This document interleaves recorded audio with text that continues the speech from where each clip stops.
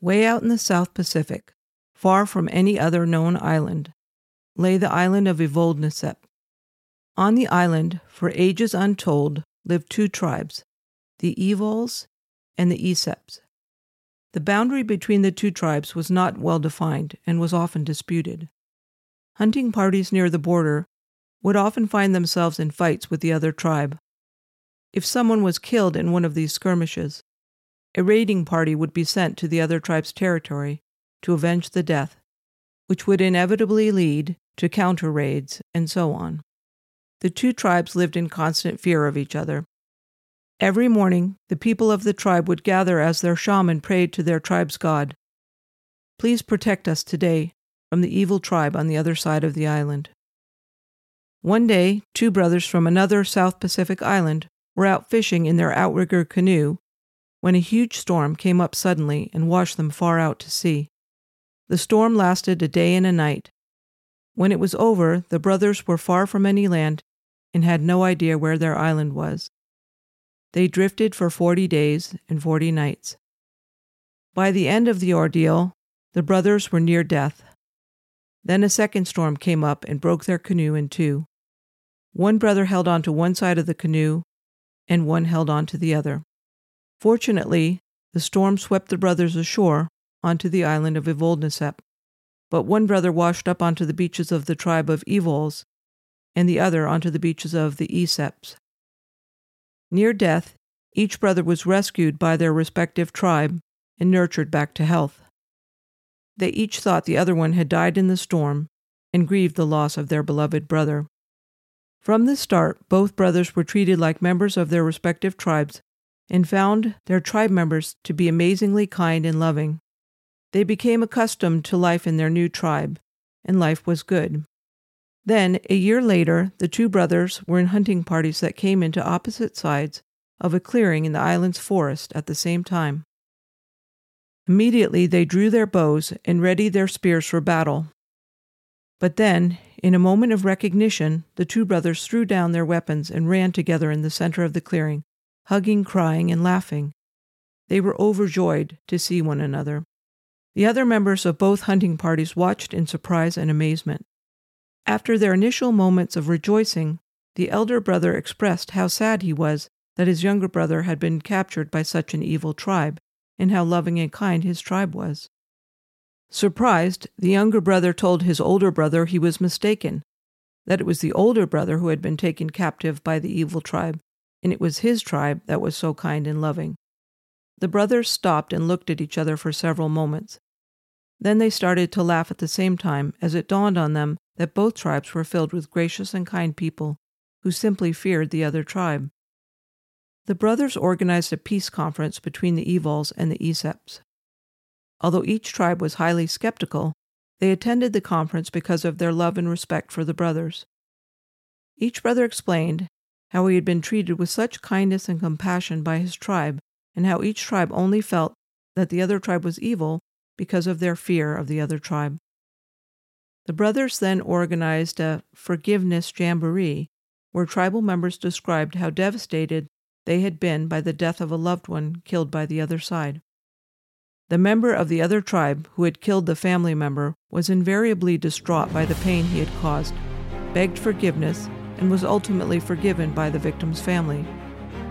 Following the forgiveness jamboree, the Evols and the Eseps got together regularly for festivals and celebrations.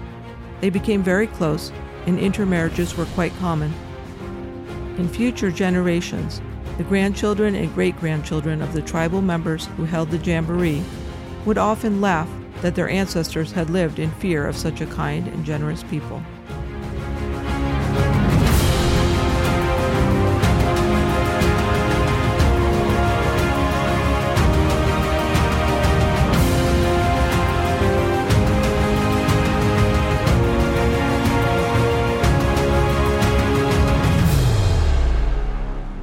Welcome to Nero's Fiddle, Episode 48, Time for a Change.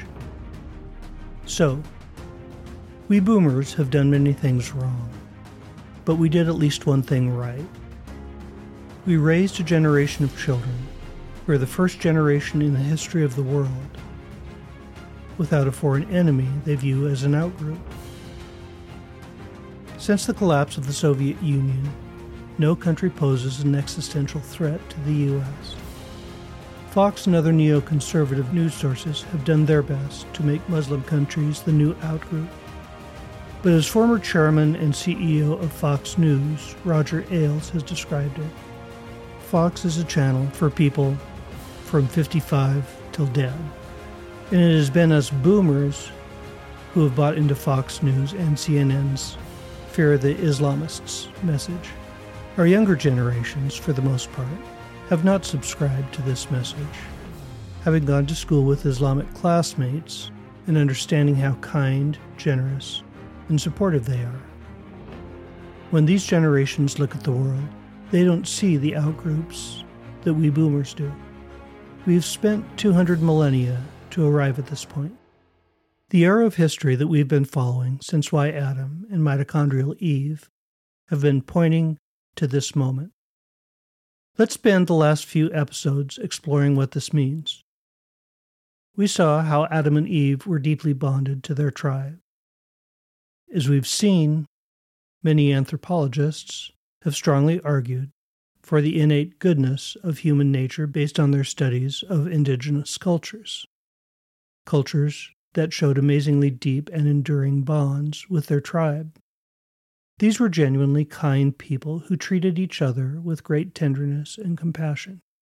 Yes, there's been another side to human nature that has accompanied us throughout our entire journey. But this kindness and tenderness also lies at the core of what it means to be human. As caring as they could be with tribal members, Adam and Eve viewed Homo sapiens from other tribes with fear and anger, and with good reason. Other tribes similarly viewed Adam and Eve's tribe with fear and anger as well. As Homo sapiens, we all started out with a high degree of reactive aggression. This led early Homo sapiens to square off into separate warring bands. This undoubtedly went back to well before Adam and Eve. Their ancestors were undoubtedly like this as well. We've seen it all the way back to chimpanzees. Initially, killing members of other bands was probably not too common. Such killings would have been hand-to-hand. Humans have never excelled at this kind of killing. But like the chimps at Gombe, it undoubtedly happened when questions of territory became too personal. When it did happen, we were probably just as ecstatic as the chimps at Gombe doing their pant-hoot victory dance when they killed an enemy chimp. This reactive aggression was exacerbated by the advent of agriculture in our first cities. Human tribes were undoubtedly egalitarian until we developed agriculture in cities. When we visited Uruk, one of the first cities, we saw that agriculture brought us an explosion of culture, material prosperity, and religion. It also brought us the rise of kings, nobility, and class differences, including the world's first class of permanently poor, and organized warfare. With this, we saw an increase in the use of slaves as a permanent part of the economy, as well as a priestly class who sometimes engaged in human sacrifice in their religious ceremonies. Through it all, people retained their gentleness and compassion toward members of their own family and those seen as their in-groups. Still, the most striking fact of human history is the lack of compassion our species shows to other humans who are viewed as outgroups, along with the, sometimes extreme, amounts of reactive aggression we exhibit toward these outgroups. This can go far beyond a simple lack of compassion to a positive enjoyment in watching the pain and anguish of others, something I've called schadenfreude joy. In ceremonies that would be repeated innumerable times as mankind spread across the earth, priests high on their temples in the ancient Sumerian cities ritually sacrificed their war captives. From what we can tell, these were very public ceremonies. Presumably, the entire population gathered to cheer them on and enjoy the great spectacle. The emotions felt by the citizens of Uruk as they watched their enemies tied up, terrified, and ritually slaughtered would be mirrored in innumerable cities throughout prehistory. If we accept our initial premise that we started with, that Adam and Eve were somewhere between chimpanzees and true humanity, it would seem that from the beginning, 200,000 years ago, to the first cities, 10,000 years ago, a full 95% of the time we have been a species, we hadn't made much progress on increasing our humaneness, on becoming fully human. We've spent the bulk of our podcast examining the path we've taken on this track since then. By the time of the Roman Empire, another 8,000 years, the use of terror, torture, and killing of outgroups was no longer used in religious ceremonies, but as a means of mass entertainment for Roman citizens in the Colosseum. As long as they were seen as outsiders, enemies captured in war, criminals, or Christians, it was still fun to watch others being tortured and killed. But now it would have seemed barbaric to sacrifice another human to a god. A very small, incremental change, perhaps, but one small step toward a more compassionate humanity. Fast forward another 500 years or so, and we found a new development that would pretty much replace slavery in Europe. Serfdom was beginning to establish itself in Western Europe after the fall of the Western Roman Empire in 476 AD. Within a few hundred years, the serf would largely replace the slave throughout Europe. Serfs were certainly not like freemen, but they were definitely a step above slaves. They had their own home, they could accumulate their own property, and some even had a modicum of wealth. They could not be sold independently as a slave could. They were tied to the land. They couldn't move, and owed their lord a certain amount of labor and a percentage of their crops every year. Though serfs were owned by their lord and bought and sold with their land, it was definitely a step above slavery. As often happens in history, however, humanity often temporarily loses some of the ground that it had gained. With the age of exploration came the discovery of an African population that was not as militarily advanced as Europe and therefore subject to slavery and exploitation. The age of exploration also opened up the Caribbean to sugar cultivation. With this came the need for people to cultivate sugarcane in the brutal tropical climate. By 1672, the Royal African Company was given a charter by Charles II of England, and the transatlantic slave trade started in earnest. This incarnation of slavery was worse than anything seen in Roman times, because it not only devastated the lives of the slaves, but it also devastated cultures over vast swaths of northern and western Africa that had been stable for hundreds of years. Still, once humanity has taken a step forward, sooner or later the promise of that eventually comes to fruition. And so it was in Europe. A little over 100 years after the gory Royal African Company Charter, France abolished slavery in its territories in 1792, followed 4 decades later by the British in 1833. The 13th Amendment would finally outlaw slavery in the U.S. 3 decades later in 1865, following a brutal civil war.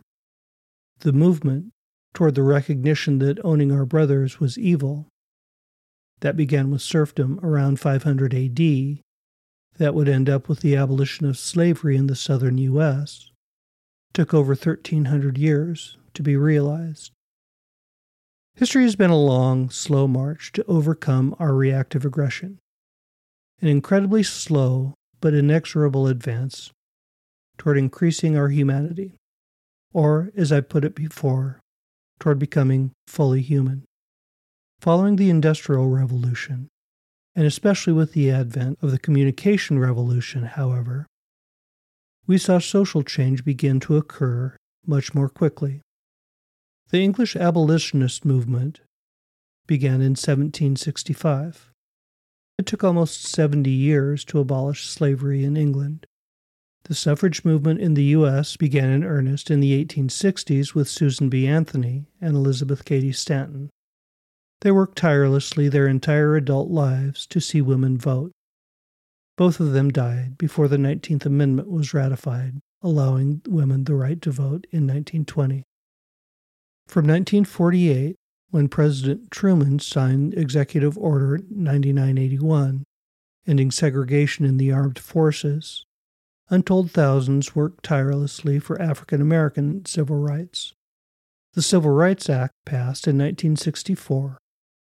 The gay rights movement is generally seen to have started with the Stonewall riots of 1969.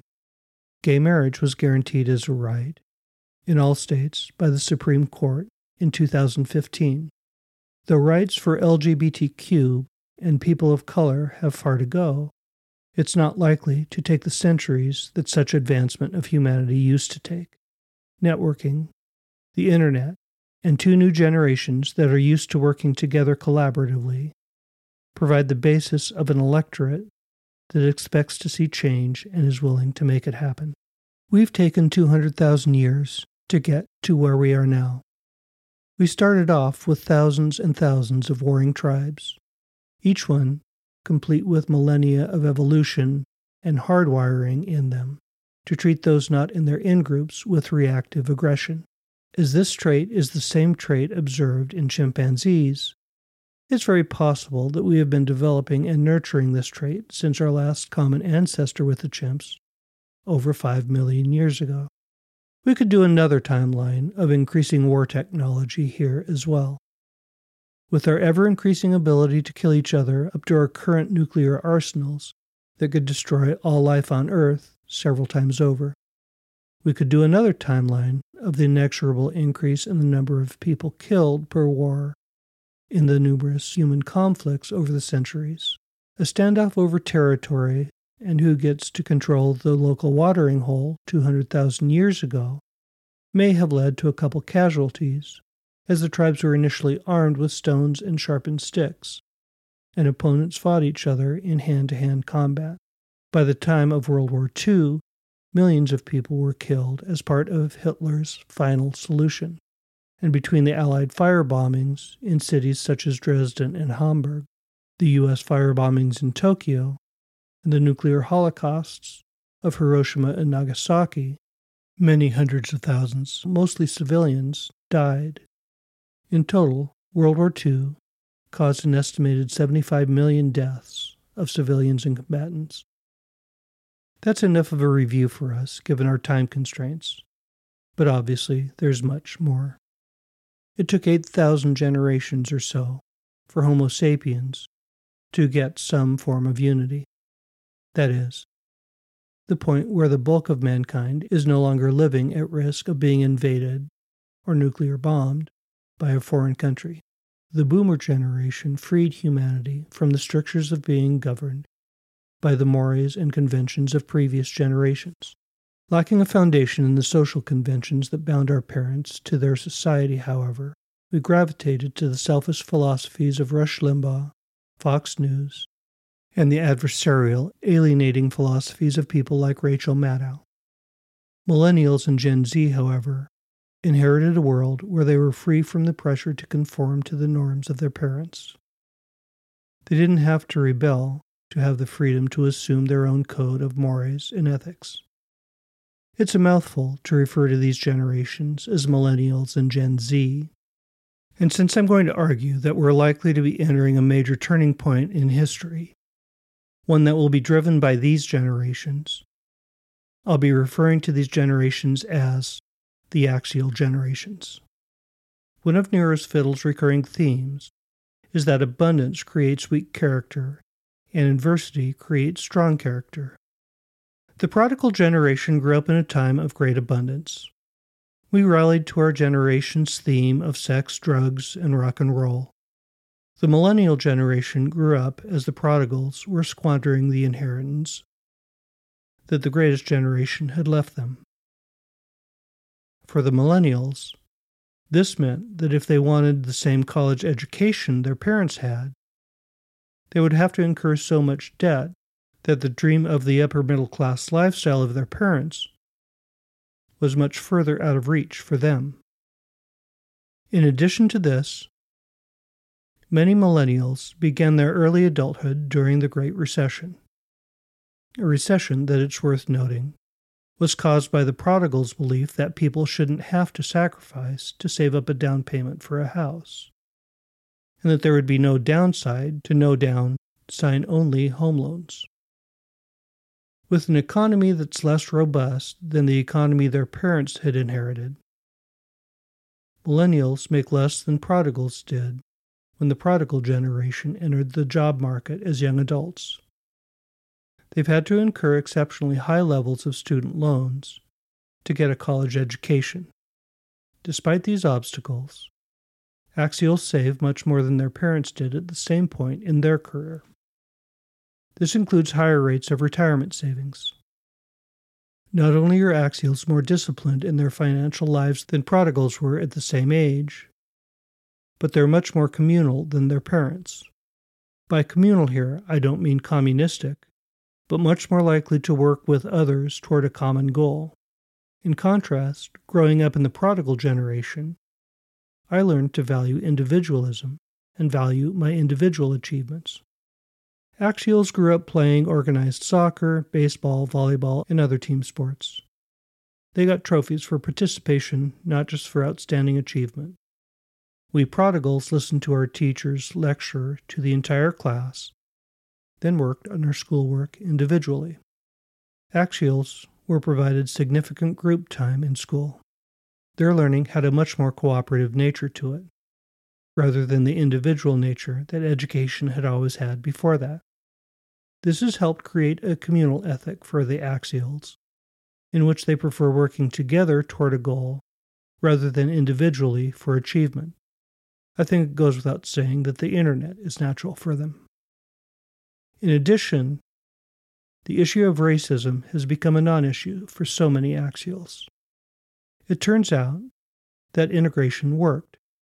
White, black, brown, and Muslim children all attend the same school now, and increasingly see no meaningful difference in these distinctions.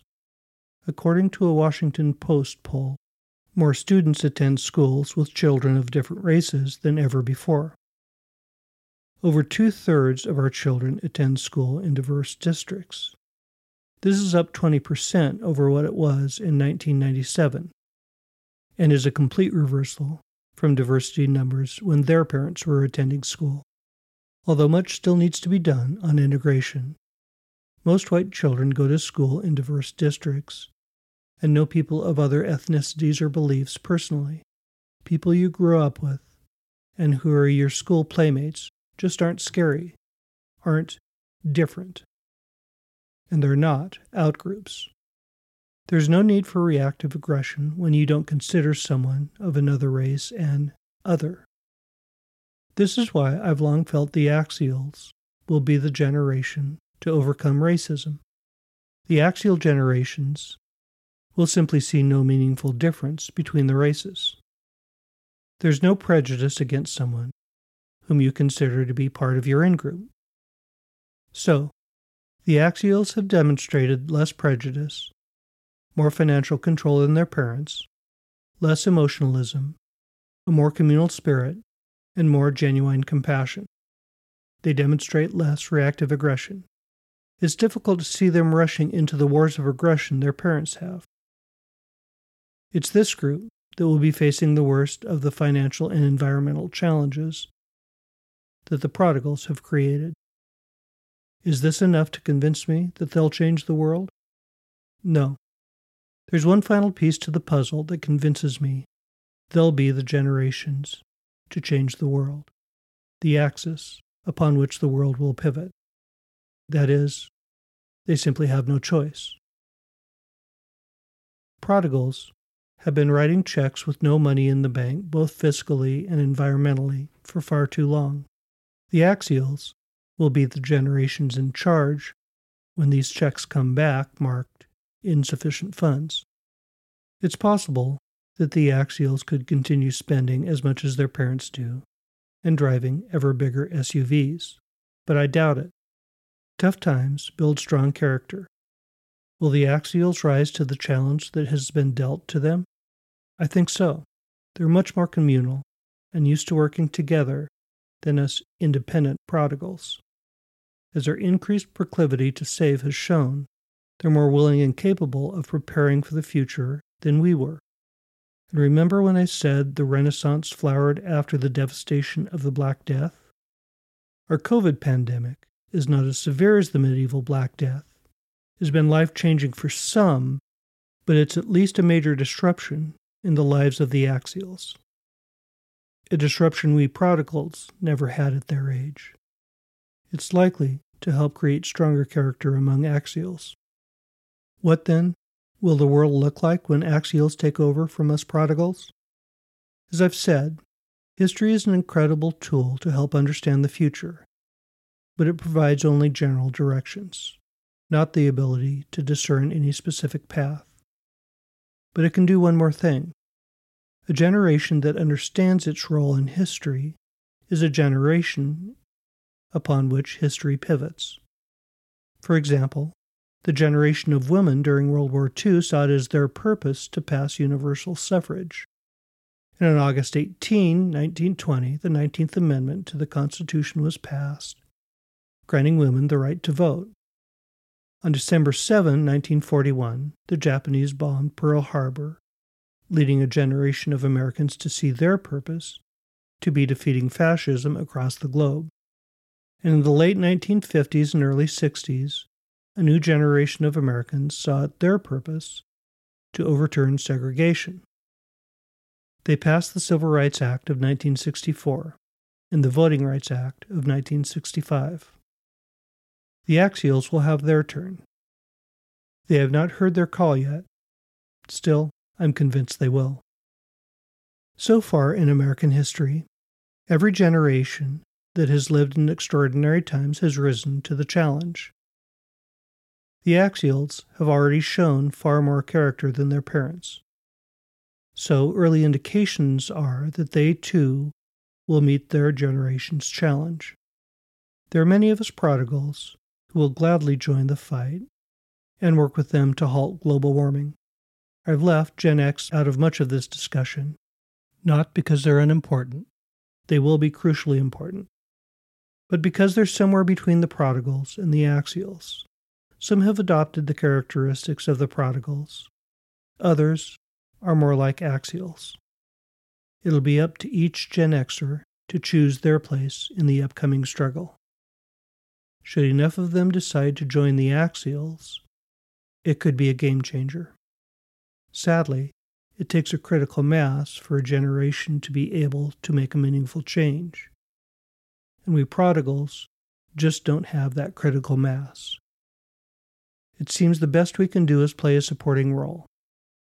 Even more sad is the fact that our generation, liberal or neoconservative, seems to have almost no interest in being fiscally responsible. It appears that balancing the federal budget will unfortunately be up to the Axials.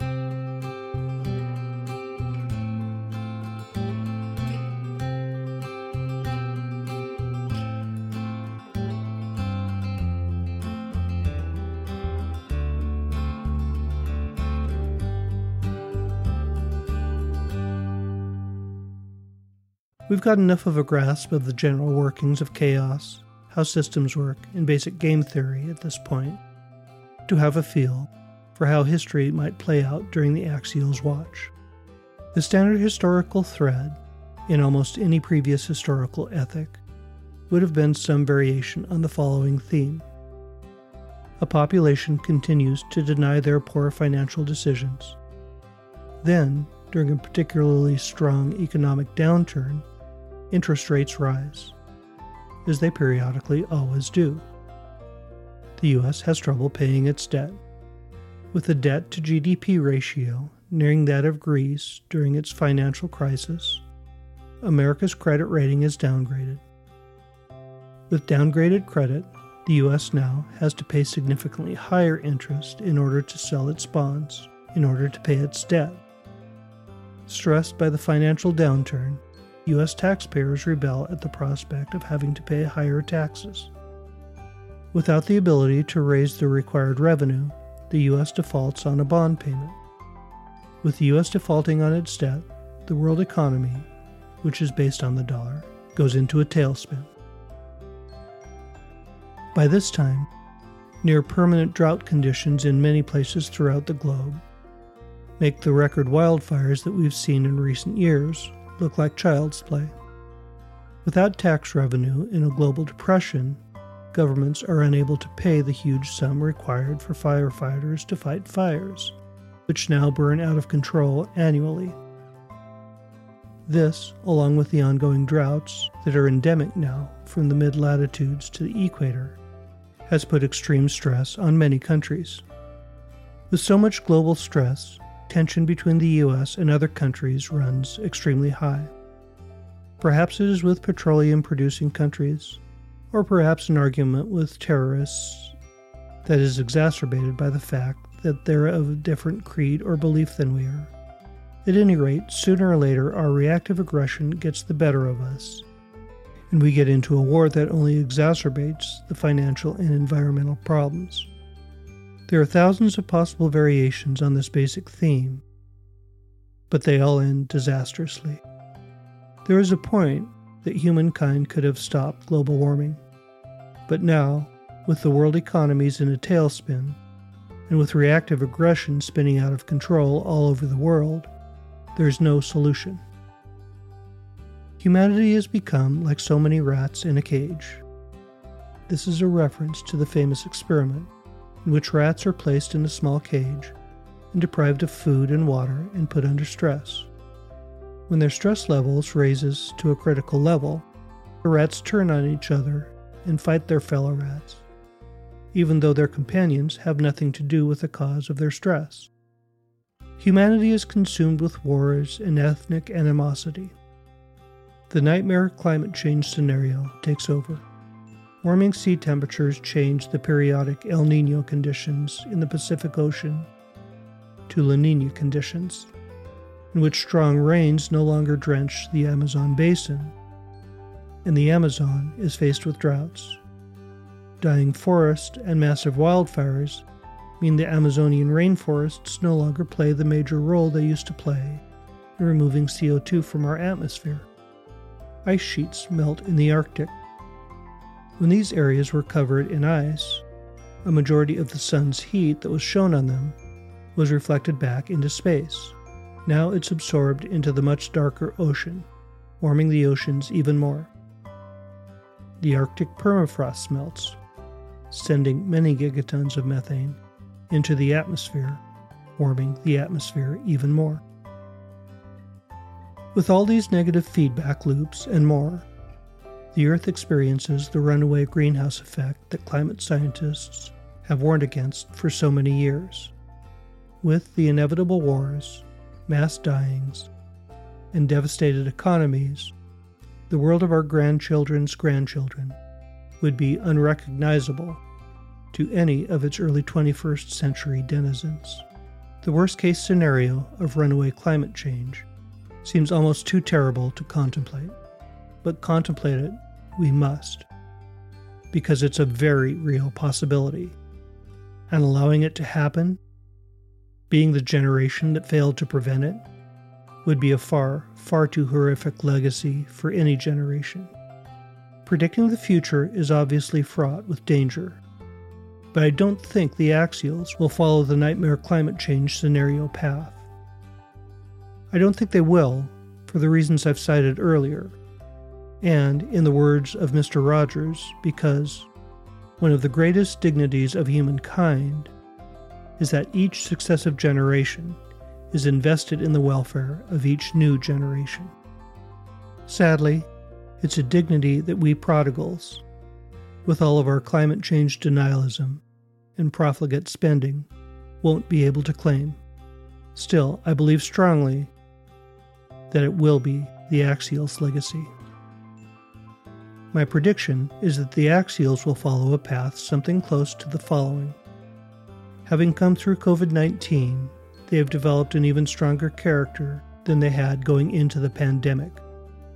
Having then marched in the streets, supporting the BLM movement, and seeing that strong social movements do lead to major changes, the axials become incensed and take to the streets and become active. They first force a reluctant Congress to make significant changes to stop global warming. Then, they elect leaders that are serious about halting global warming. Their anger at an older generation who has demanded that the Axials face a future of austerity in order to fund their excesses finally boils over. They raise the taxes on the super rich, not simply to the reasonable taxes that they paid before the neocons reduced them and shifted the weight of taxation to the middle class, but even higher now to pay back all of the taxes that they avoided for so many years. Understanding that we can't continue to face the future with huge deficits, and realizing that rolling back taxes on the super rich alone is not going to pay off the deficit, they choose a different approach than their parents. Instead of the reactive aggression, highly militarized approach their parents took, they learned that diplomacy is far stronger than military aggression and leads to more stable and financially sound regimes. Having strengthened their foreign relation ties diplomatically, they're able to reduce the U.S. military budget significantly. This and other reasonable financial measures allows them to begin paying down the deficit. You can imagine the rest. These generations don't feel alienated from other countries and peoples. Like the evals and the Aesops of our opening vignette, they come to realize that all this intercountry aggression their parents have so successfully sold is simply yet one more iteration of the age-old fear of outgroups. Instead, they've learned to work cooperatively to face the inevitable environmental fallout that's coming, and embrace people of different colors and beliefs as belonging to their same in-group. These are the generations that will change the world. I don't believe it's a question of whether they'll put a stop to the prodigal's wasting of the environment or piling up more and more debt onto their shoulders. I think it's a question of when they will rise up and say, enough. Your read this week is The Collapse of Western Civilization, A View from the Future, by Naomi Oreskes and Eric M. Conway. Want a different look at how the dystopian future caused by the runaway greenhouse effect that I envisioned above might come about? This is your book. Both Oreskes and Conway are prominent historians of science. It's a short and easy read. Enjoy. See you next week.